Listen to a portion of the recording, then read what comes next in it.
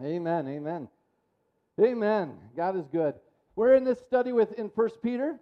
Have you guys been tracking? Have you been keeping up? Have you been reading? We're still in chapter 1.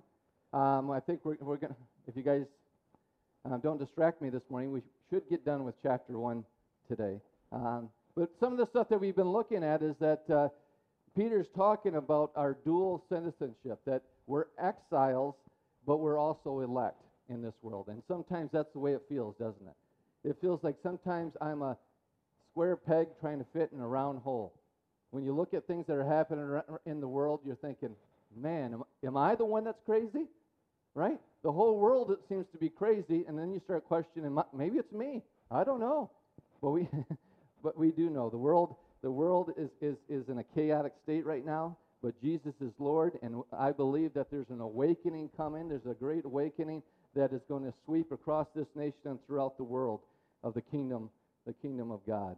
And in the middle of this dual citizenship of being elect and also being an exile, we're living in the tension between living in the blessings of God, right?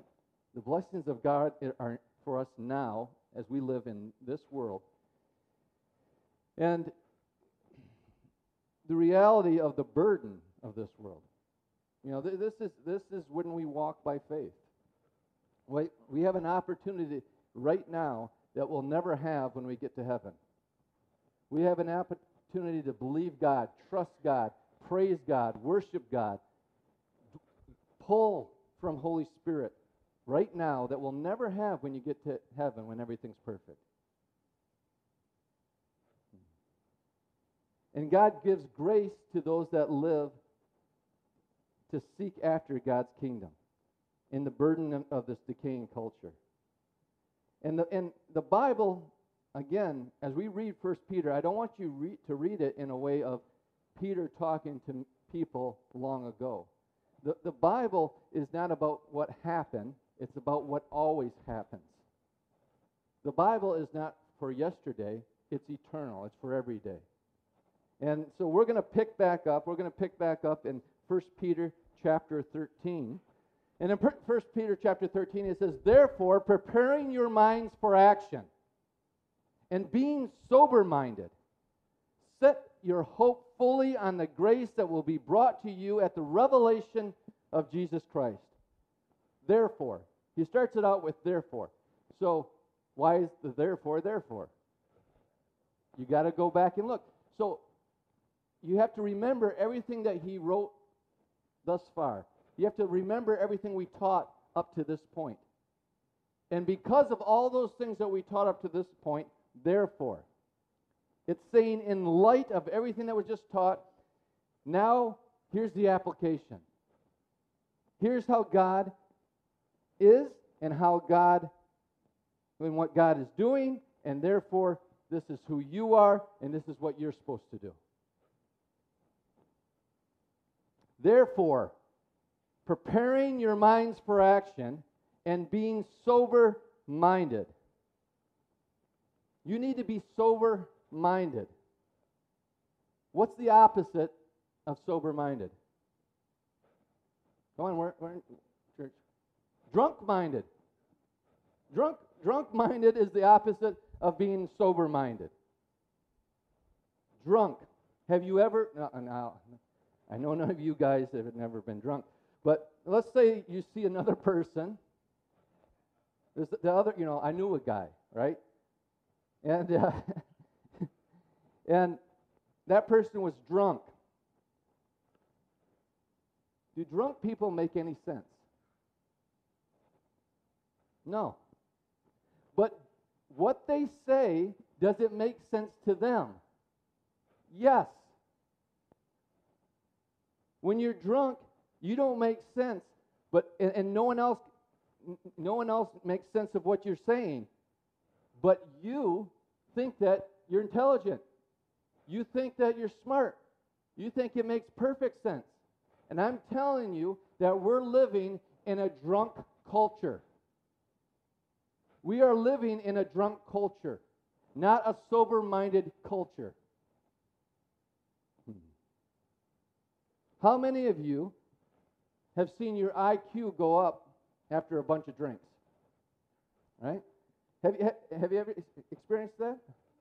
How many of you, you've taken a test and you didn't do well on the test, and what you thought is, you know what I needed? I needed a bunch more drinks. I needed a bunch of drinks, and then I would have done better on my test. Right? Does that work? See, when you're drunk, you think you know something, but you really don't know. Right? No one ever gets more intelligent with a bunch of drinks. You know, my kids, one night, they introduced me to a show. It was called Drunk History. Was it you? I don't know where they find this stuff. But anyways, what it is they have a interview with historians, and they talk about history, but they get them drunk. It's funny, but it's not real accurate. I don't really recommend the show. We watched one episode of it. So Peter tells us here that you need to be sober-minded. The opposite of that is drunk-minded. And what he's saying is this: when you get very emotional, you act like a drunk person. Amen? True or false?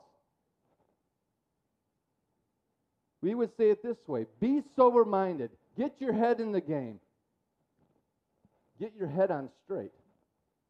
That's what Peter's talking about. He's talking about a people that are very emotional because there's lots of cultural conflict happening in Rome at this time.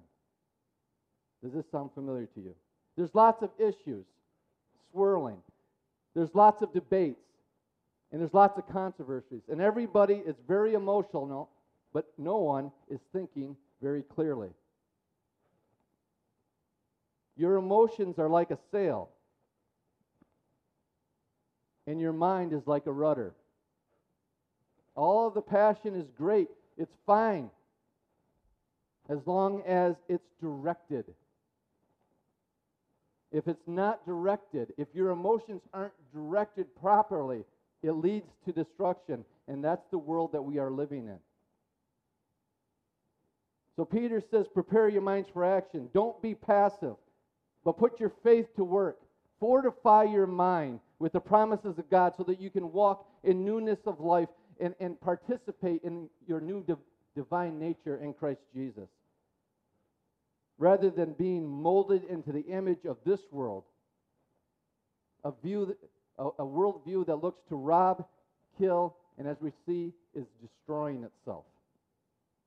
For a Christian, worship includes your thinking. Worship includes your thinking. A lot of churches are completely built on praise and worship, which praise and worship is great. We enjoyed it this morning. It was awesome. But it's all based on emotions. Some praise and worship songs are unbiblical. Blessed be the Lord. He gives and takes away. God told Job that was a lie when he said it. But we sing it. And we cry while we're singing it. Because it's attached to your emotions, but you're drunk. You're not thinking. Your emotions aren't connected to your mind. You understand that? Jesus says to love the Lord your God with all your heart. That's your emotional life. All your mind, that's your mental life. All your soul, that's your spiritual life. And all your strength, that's your physical life. See, we tend to think of worship as primarily being emotional and spiritual. I sang, I cried, I felt the presence of God, and that's all well and good. But you need to connect with God, not just in your emotions, but also with your mind. With your mind. With your thinking. We should not just sing and praise, but also read and study. Man, I just lost half of you. Because when we read and study, it creates a sober mind. And you need, just like Peter was writing to them in their time of crisis, we need sober thinking. We need a sober mind, or we'll be taken up with the mob. Thinking. Because thinking precedes doing, right?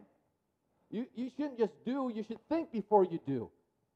We don't tell soldiers, ready, fire, aim. Do we? Well, I shot. Where'd it go? I don't know. I'll have to adjust later. Well, it's too late. But a lot of us, that's how we live our life.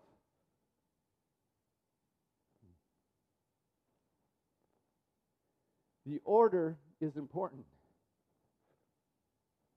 Thinking precedes our doing. How many of you get really emotional and your first thought is, I need to do something. We need to do something. Yeah, you do need to do something. You need to think. You need to think before you do. Get a plan. There are many Christians that Jesus loves, but their Christianity is largely mindless. It's mindless. They're tossed to and fro. They're double-minded. They're shipwrecking their faith because they don't spend time worshiping God with their minds.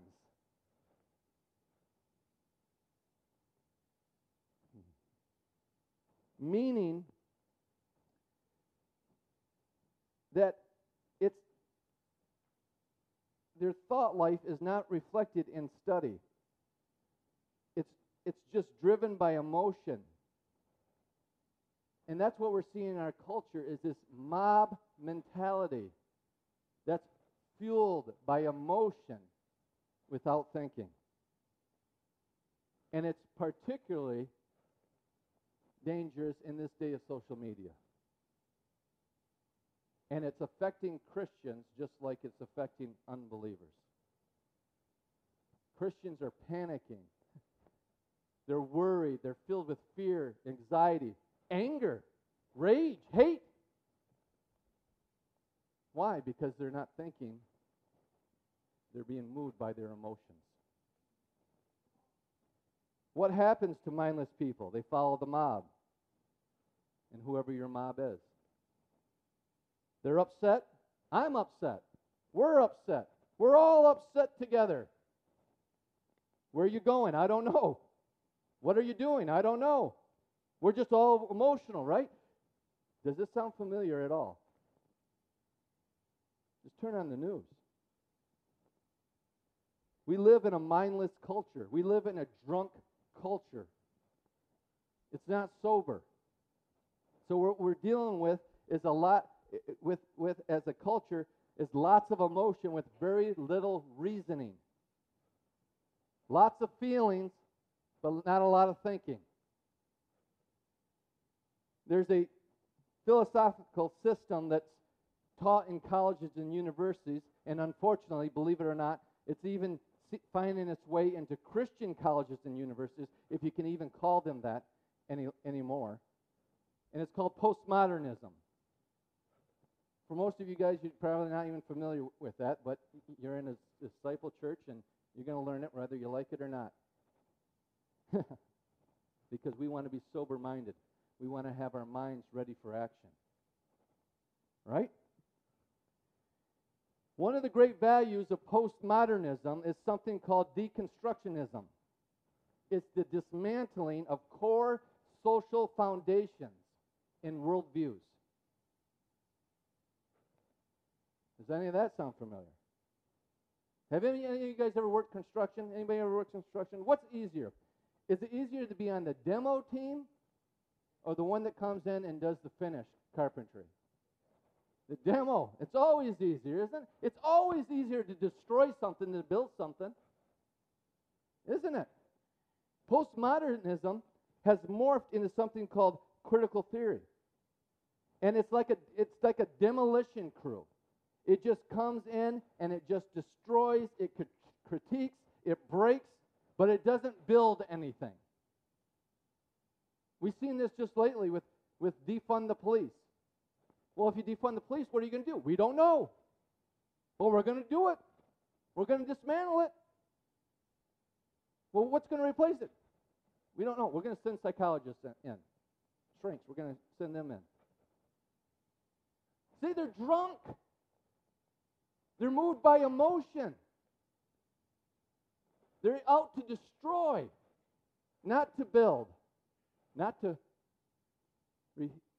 rebuild or change or build something back better. Right? Postmodernism, like I said, has morphed into like this thing called critical theory. Does that sound familiar? You probably heard it as critical race theory, but critical theory does not just have to do with race. It has to do with everything. Critical theory takes the breaking and dismantling of postmodernism and it adds to it something called social Marxism. See, social Marxism, otherwise known as communism or socialism, looks at everything through the lens of power. And what critical theory does, it seeks to replace Christianity as a worldview and an ideology. And the basic tenets of critical theory is this: that there are those who are privileged and those who are not. And all of the institutions, all of the organizations that we have, they were built by those that were privileged. And it's to the disadvantage of those that are non-privileged. Therefore, justice means dismantling, disassembling, deconstructing, demolishing all those institutions. People are even taking this kind of philosophy to the Word of God, to core Bible doctrines. You're seeing lots of worship leaders say that I'm no longer a Christian anymore. Why? Because they're moved by their emotions. They've been infected with this demonic worldview, and they're not sober thinking because they haven't spent their time in the Word of God. Just because someone has leader after their name doesn't mean they spend time with Jesus. Check everything. How many times did I tell you? Don't believe me. Check it out for yourself. Right? So they're dismantling these things, and they're disassembling these things, all these institutions. So what critical theory does when it's applied to race, it's critical race theory. When it's applied to economics, it's critical economic theory. When it's applied to gender studies, it's critical gender studies. When it's applied to law enforcement, it's a critical view of the police and the military. Again, does this sound familiar? This is what's happening in your world. The result is that to be just, you need to dismantle all institutions. So we need to get rid of capitalism. We need to get rid of the police. We need to get rid of the military. We need to get rid of education. I mean, they're even saying that math needs to be rethought and dismantled and taught differently. Math, how can you change 2 + 2 = 4? The same way you can change your gender, I guess. All of these, this is the mindset that is taking over our culture, taking over our children, and I'm ashamed to say it's taken over the thought life of many Christians. They believe that marriage needs to be critically viewed. It needs to be dismantled. We need to get rid of the family. We need to get rid of the church. All of these things need to be dismantled, deconstructed, and torn down. And if you ask, okay, well, what replaces it then? What replaces it then? The answer is that we don't know. They don't know what replaces it. We don't know. All we know is that we don't like what is built, so we're going to destruct that, and then we'll build something later. This type of thinking is not sober thinking. It's emotionally drunk. That's why our culture currently looks like a bar at 2 a.m.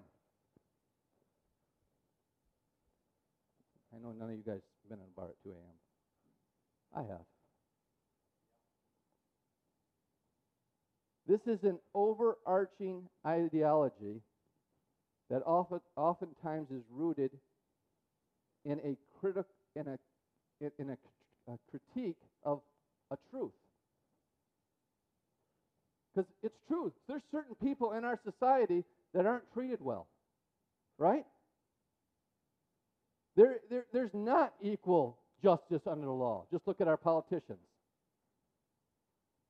Okay, I agree with that. But if the answer is not Jesus Christ and the Word of God, ultimately it's going to cause human harm and suffering, not human blessing and flourishing, as history has always, without exception, has taught us. The whole ideology is fueled on emotion and passion, not reasoning and planning.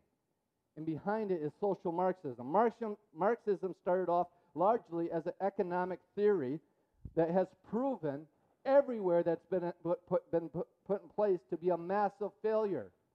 So all they did is pivot. It now attempts to gain power through issues related to groups of people, not necessarily economic, but instead more identity. More identity. And that's why I love the church, because there's no identity separate from your identity in Christ Jesus in this place. We don't separate by gender. We don't separate by rich or poor. We don't separate by color. We don't separate by age. We don't separate by any of those things. We are all one in the body of Christ. And if you say, here's the problem, is that now you understand why there's a new rage every month. Every time you get on social media, it's a new thing that people are upset about. Why is this group and this group and this group all upset? But then they all come together and create a super mob. And what it does, it removes personal responsibility. Because everything in your life now is someone else's fault. And the things that I do, like looting and robbing and destroying,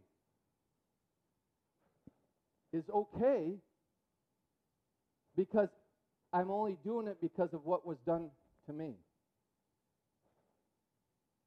It's justice. I'm sorry, you cannot remove yourself from your own personal responsibility for your life. If you choose not to get up and go to work in the morning, guess what? You're responsible for your poverty. If you can't keep your pants up, you're responsible for your children. Amen? Yeah, that's a good time to say amen. Someone's got to say it. See, you're seeing all this because it's all part of the same ideology, the same worldview, the same basic philosophy committed to this critical theory, and they're all drunk.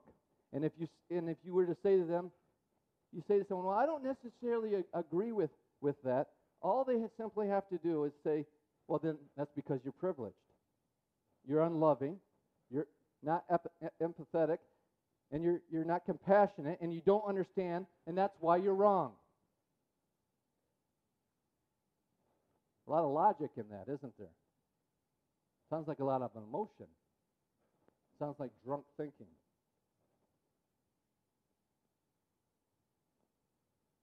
When people with this worldview here, equality, they think it means equal outcome. They think it means equal outcome. It's because they grew up in a world where everybody gets a trophy. The truth is, isn't it something? The simplest things that we've done to our culture has drastically changed the thinking of people. The truth is, in business, you can have equal opportunity, but not equal outcome. In school, you can have equal opportunity, not equal outcome. If one person studies for the test and another person doesn't study for the test, and one passes and one fails, that's not privilege.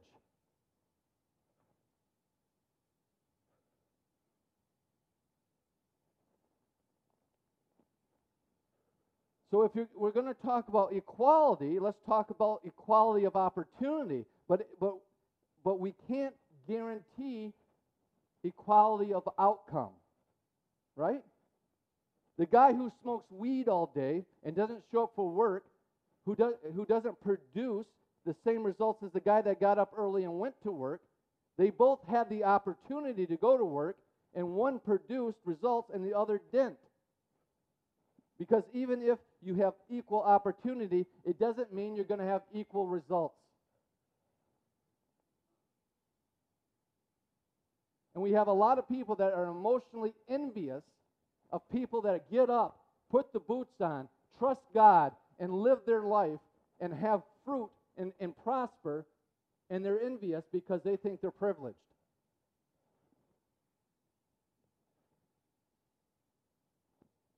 And what they do is they adopt a lot of biblical language like equality and justice, but it's just drunk thinking. Their definition is literally break, deconstruct, critique, attack, and fight. I can't believe we're getting political. That's what you're probably thinking. I can't believe, Chad, why are you getting so political? I'm not. I'm still biblical. Prepare your minds for action. Be sober-minded. Be sober-minded. And what he says is to set your hope fully on the grace that is to be revealed at the revelation of Jesus Christ. Set your hope on the grace that will be brought to you at the revelation of Jesus Christ. When we think of hope, we think of something that is a possibility, something that might happen in the future. Like, I hope I get the job. I hope when I propose, she says yes. But biblical hope, hope in the Bible, is a guaranteed, assured outcome. It's an anchor to tether your soul to. And what Peter says here is that your hope in Jesus Christ is ultimately certain. It's a fact. It's where we anchor our lives. Therefore, it's not a hope to an open possibility. It's a hope to a closed eternity, where God knows exactly where history is going, and that it's going constantly towards His Son. It's going constantly towards His Son. Heaven is getting closer and closer to earth. Our hope is fully set on the revelation of Jesus Christ. What he's talking about here is for Christians, we have Jesus Christ in the kingdom of God on our horizon. Yes, we work for justice, yes, and we work in love, and we work to build relationships, and we work to create peace and the fruit of the Spirit. And in a spiritual way, the church is to show the world the revelation of Jesus Christ now. You know that? Revelation means to see. The church should be showing the world Jesus. But until Jesus comes back physically, we're going to still have problems. This is the point. Everyone wants heaven, but nobody wants Jesus. And that's the problem. Heaven is a place. It has a ruler, and his name is Jesus. You cannot have heaven without Jesus. Anything without Jesus is hell. In every ideology, philosophical and political system, it's trying to create a heaven without Jesus. For Christians, we understand that this world is sinful and fallen. The storyline of the Bible tells us that we are the problem. That's one thing that those that are drunk, they cannot admit that they're the problem. To be a Christian, you have to admit that I'm the problem. I'm the problem. I am lost. I need a Savior. We're the problem, not the solution. Jesus Christ is the solution. What the world needs is a revelation of Jesus Christ. We need Jesus to cause judgment. We need Jesus to forgive sin. We need Jesus to heal injustice. We need Jesus to reconcile people groups. We need Jesus to provide for our needs of all people, of all time. That for a Christian, our hope is in Jesus. For Christians, our hope is not in an election. For Christians, our hope is not in a political theory. For Christians, our hope is not in a philosophical system. Our hope is not in an emotional response. Our hope is not in neglecting reality. Our hope is in the revelation of Jesus Christ. You've got to lock your mind in and say, okay, I'm on Team Jesus. And there's a lot of other teams out there that's trying to recruit me to join their team. But ultimately, I'm on Team Jesus.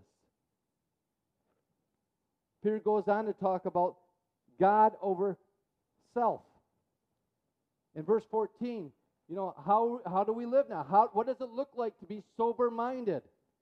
As obedient children, do not conform to the passions of your former ignorance. Some of you remember some of the passions of your former ignorance? How did those work for you? Some of you are still struggling through some of those passions. But there's grace to overcome. You are an overcomer in Christ Jesus. But he who has called you is holy. You also be holy in your conduct. Since it is written, you shall be holy, for I am holy. I used to read that because my filter of the Word of God wasn't in the gospel. It wasn't in Jesus and what Jesus accomplished. And I used to read that, and my religious mind used to say, hear it this way, God's saying, be holy, because I'm holy. Now I hear him saying it this way, son, you've been born again. You are my offspring. You are my child. Be holy, because that's your identity. Because the one that begot you is holy.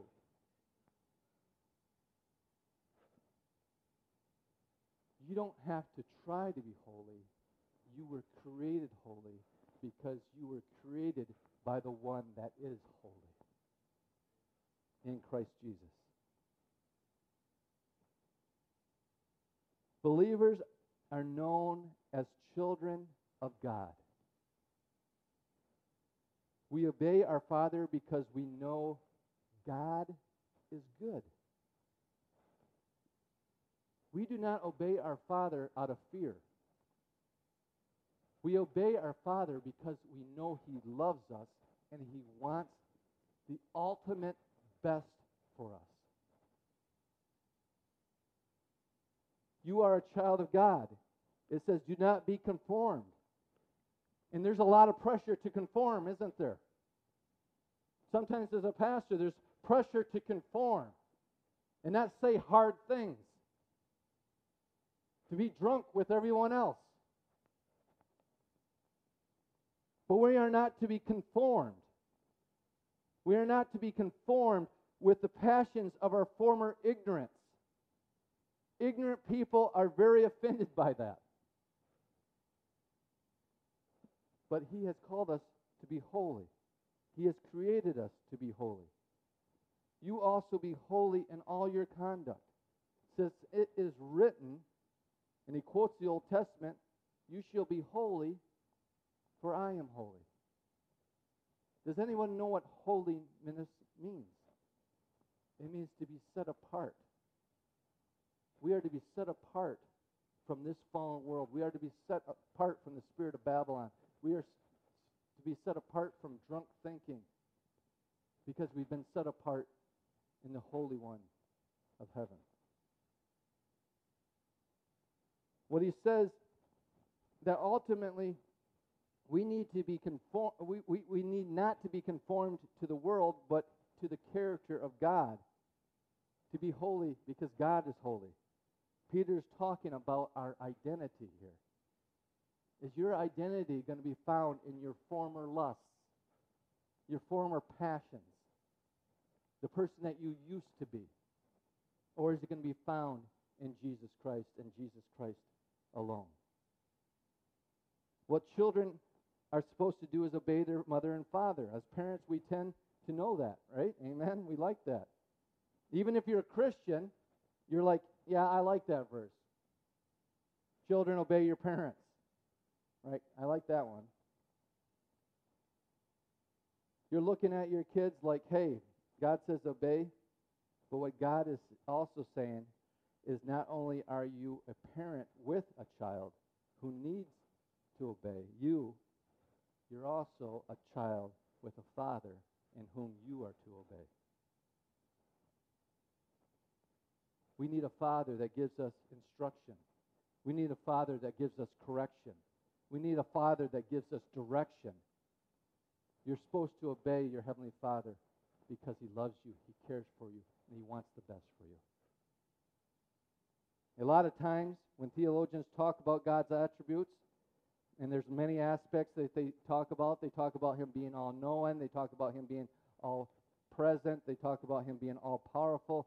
If you ask most people to pick one word that describes God, they'll say that God is love. And that's true. But do you know what the number one attribute in the Bible that's mentioned about God more than any other is? Holiness. God is holy. He is completely separate from everything. He is self-contained in Himself. He has relationship. See, a lot of people think that God created us because He was lonely. He already had a family. He had Father, Son, and Holy Spirit. And you know why He created you? The same way you had kids. You know what? We love each other. We enjoy being with each other. Let's share this love with someone else. And they have offspring. God created you because not so that He would have someone to love Him. He created you so He would have someone to love, to share His love with. That's amazing. That's awesome. What holiness is holiness is rebellion against the world. You're a rebel. Everyone is a rebel. Because there is the world and there is God. And sin is rebelling against God. Holiness is the children of God rebelling against the world. Do you get that? Do you understand that? When God calls you to holy, He's calling you to rebel. And what He calls holy, the world calls weird. They even call it evil. They even call it bad. I'll give you an example. A young Christian couple, they're dating, they're thinking about getting married, and they don't sleep together, and the world says that's weird. That's weird. Why don't you guys just live together? We can't. We're Christians. That would be unholy. Well, that's weird. That's just weird. What are you doing on Sunday? Well, I'm getting up early because I'm serving at church. I'm serving in the sound booth, so I got to get there early. And they said, really? That's kind of weird. You get paid for that? No, actually, I give them 10% to do it. That's weird. That's really weird. I don't even understand that. The world is going to try to conform you to be like them. Look at the world. Do you want to be like them? And when they conform you to be like them, it's getting you to rebel against God. God wants you to be like his son Jesus, which is rebellion against the world. Make no mistakes. There is a conflict, and you have to pick a side. You are a rebel. But what and who you rebel against is your choice. Verse 17. And if you call on the Father, who without partiality judges according to each one's work, conduct yourselves throughout the time of your stay here in fear. See, what makes the new covenant new is that it recognizes God as our heavenly Father and ourselves as dearly beloved sons and daughters, his children. This verse is favorite for preaching on works. One day God will judge you for the good works you've done in this life. But if we could stand before God on the basis of our works, we have no reason for grace. Amen? We'd have no reason for Jesus. Amen? Our righteous works are filthy rags. See, Peter came to understand that there's only one work that counts with God. The work of believing. The work of believing in the one that God had sent, Jesus Christ. Believing in the Lord Jesus Christ is the action that reveals your faith. Your whole life springboards off from that one work of trusting, relying, and believing in Jesus. This faith causes us to live to a higher standard. Christians live to a higher standard. For example, let's say you're thinking about committing adultery. Can you pick up the phone and call 911? Can you imagine that? Operator, 911. There's a crime about to be committed. It's in process right now. Well, please describe the crime.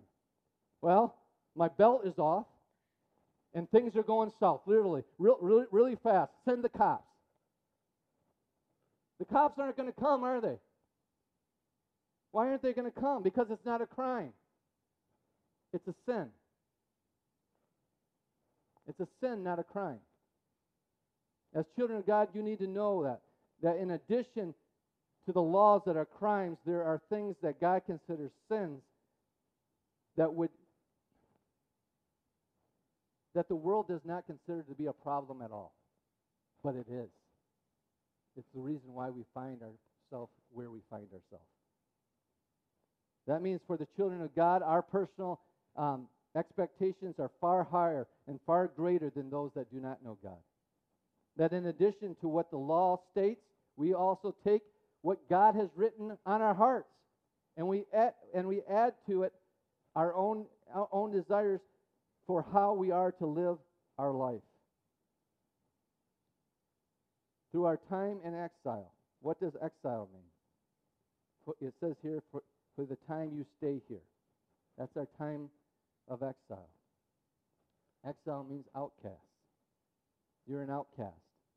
The world doesn't fit. It doesn't work. It's broken. It needs to be redeemed.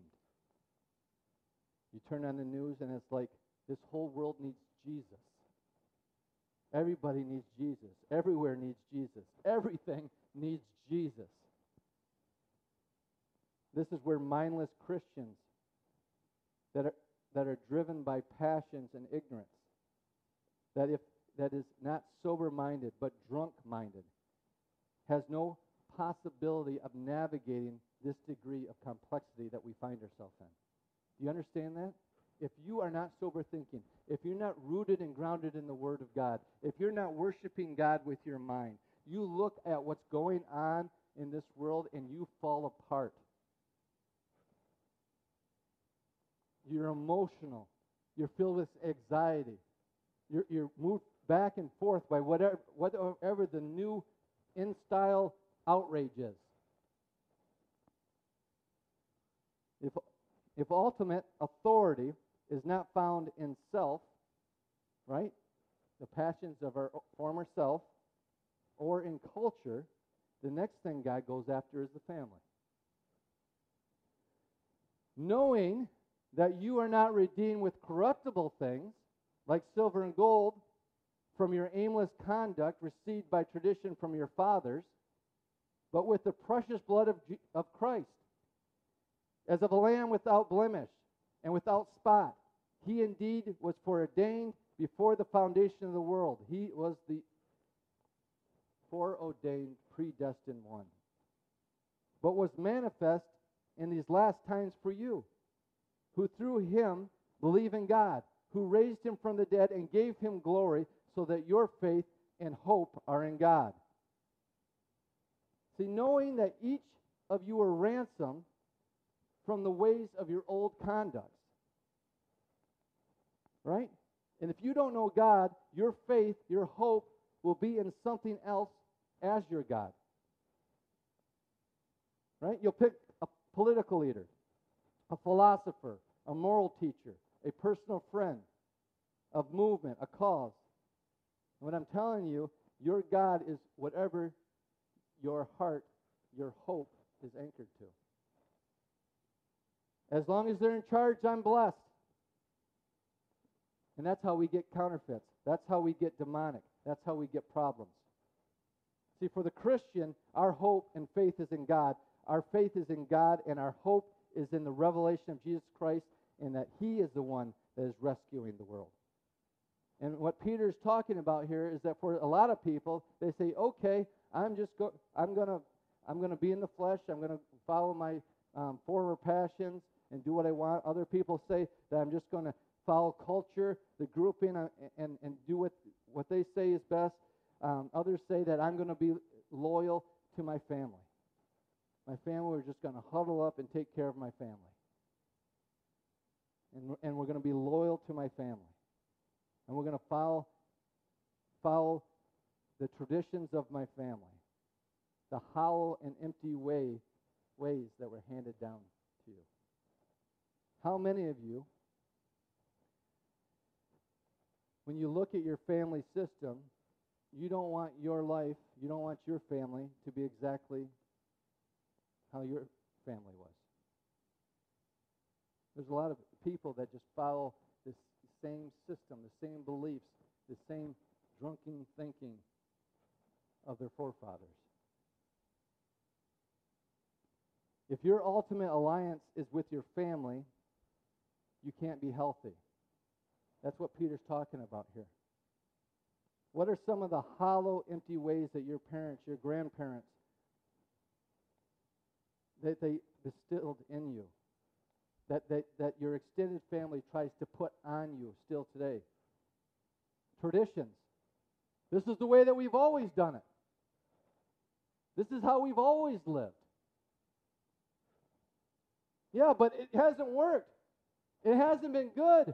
We've been miserable for how long? We've done it this way for 500 years, and it's still misery. Do we have to keep doing it this way? Family pride. Well, pride got Satan kicked out of heaven. Probably not a good forward plan for the family is family pride, is it? What other things does family put on you? How about guilt? How about guilt? I hate to say it,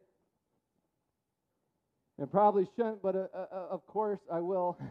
There's lots of times parents control their children long after they become adults through guilt. You know what?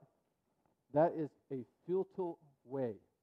It's inherited from your family system, and you need to stop. If you're driven by guilt from your parents rather than conviction by God, you will never be in a healthy place. Then Peter quotes Exodus, and the story was that God's family was a number of families, a nation of a few million. They were all in slavery in a nation called Egypt, and they weren't free to live their lives.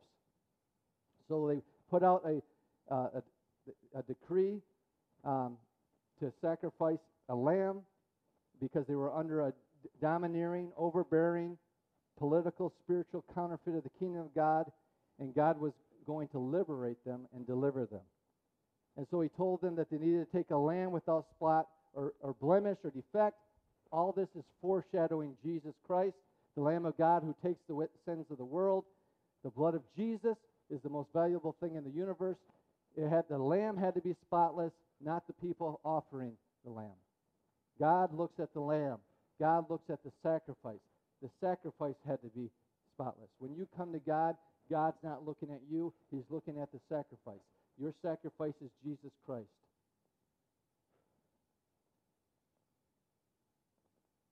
Likewise, Jesus is our sacrificial lamb. God doesn't examine us to see if we're worthy. He sees if the lamb is worthy. He sees if Jesus is worthy. Right? Peter is driving Jesus over everything. Jesus over all. Jesus is the underlying center of history. Jesus Christ is our only hope for humanity, and that's what he's talking about. In the midst of all this craziness, there is an enduring in the world, and it's Jesus. Our faith, our hope is not in ourselves. Our hope is not in our works. Our hope is not in our family. Our hope is not in our self-centeredness. Our hope is in Jesus Christ and Jesus' finished work.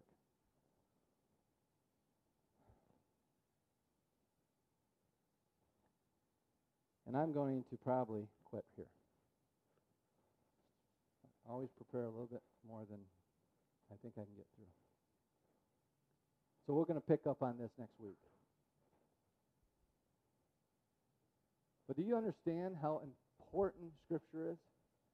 How important it is to renew your mind to your identity that is in Christ, to get sober thinking? Ask yourself, have you ever made a wise decision based on emotion? No. And the world is trying to drive you by emotion. And we have the truth. We have the enduring Word of God. We're going to get to that next week. You know, Rome came and Rome went. But the Word of God stands forever. And I don't know what the future is for America. But the Word of God will stand forever. Amen. Because our hope is anchored in Jesus Christ. The revelation of Jesus Christ, our soon coming King. Let's pray. Heavenly Father, we just thank you. We thank you for the Word of God. We thank you for awakening our minds to the truth, that we would see ourselves, our identity in Christ Jesus. This morning, Lord, we come against condemnation, because there is no condemnation to those that are in Christ. But we hear the loving voice of a Father saying, I have so much in store for you. Trust me. Do things my way. Choose the hard things now, so it won't be hard later. Father, we thank you for the revelation of your word, that it is enduring, that it's never ending. It will stand throughout eternity. And we thank you that we can put our hope, we can put our trust into your word, and the living word, who is Jesus Christ, that came and destroyed sin, death, and the grave, and ushered in a new kingdom that we are a part of. And it's in him that we draw, it's in him that we live, it's in him that we move, it's in him that we have our being. We celebrate you and we worship you, Jesus. In your name we pray. Amen.